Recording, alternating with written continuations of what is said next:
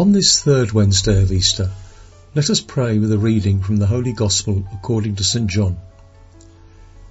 Jesus said to them, "I am the bread of life. Whoever comes to me will never hunger, and whoever believes in me will never thirst. But I told you that although you have seen me, you do not believe. Everything that the Father gives me will come to me, and I will not reject anyone who comes to me, because I came down from heaven not to do my own will, but the will of the one who sent me. And this is the will of the one who sent me, that I should not lose anything of what he gave me, but that I should raise it on the last day. For this is the will of my Father, that everyone who sees the Son and believes in him may have eternal life, and I shall raise him on the last day."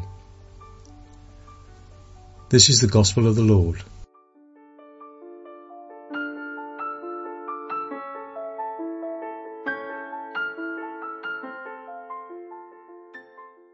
Life is a path. The disciples were on the road to Emmaus. They were going back to their comfort zone, to where they felt safe. They were on the way. And it's precisely there, on the way, where Jesus draws near, though they couldn't recognize him. There was something that didn't let them recognize him. And after Jesus' appearance, the disciples set out to tell their friends that Jesus had truly been raised. Life is a path. If we stand still, Jesus will hardly appear to us. If we stand still, we'll hardly discover his presence. However, we oftentimes take wrong paths, and Jesus manages to show up right there and to make us feel his presence. What are we discussing as we walk along? It's a good question. Yesterday we mentioned that we must look for Jesus. We must work hard for what is of worth.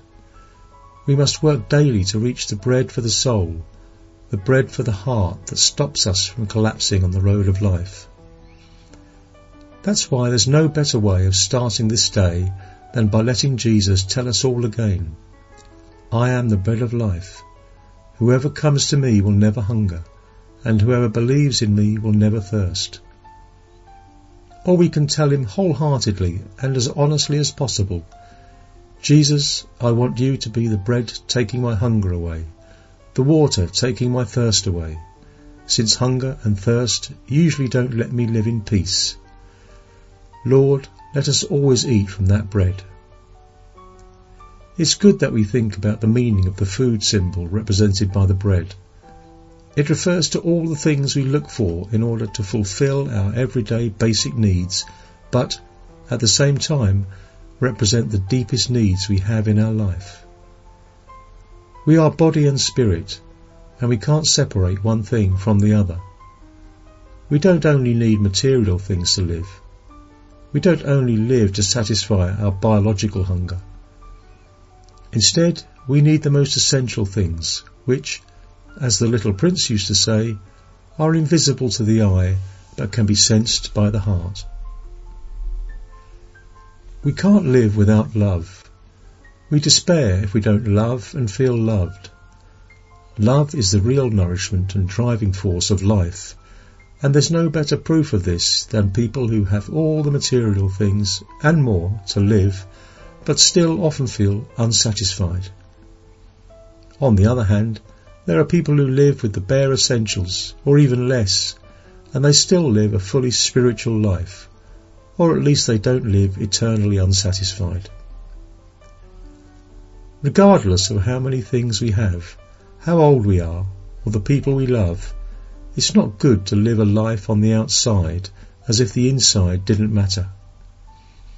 Sometimes food, drink, vices, obsessions, addictions, being self-centered and only satisfying our personal desires are symptoms of how badly we are nourishing ourselves.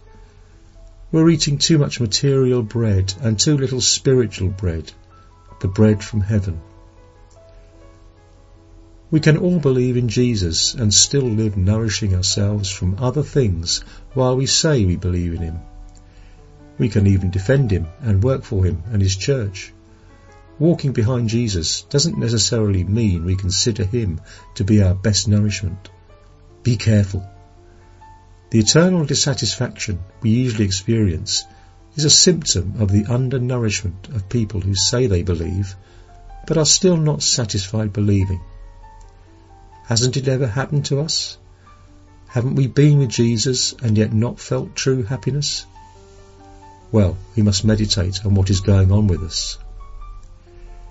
If you really believe, if you walk towards Jesus in the purity of faith, towards only looking for the God of comfort and not the comforts of God, you live satisfied.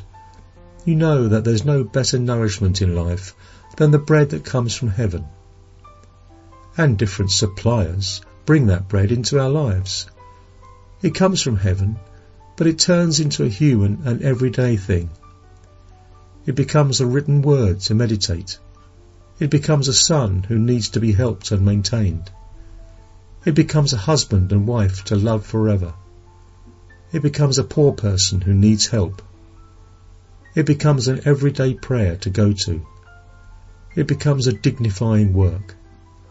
It becomes Eucharist, a communion where we can really be nourished. And the most beautiful thing is that it's free. We can get it for free, but we keep putting obstacles and nourishing ourselves with cheap things that don't satisfy us completely. If you are nourished by Jesus, these comforting and true words are for you. For this is the will of my Father, that everyone who sees the Son and believes in him may have eternal life, and I shall raise him on the last day.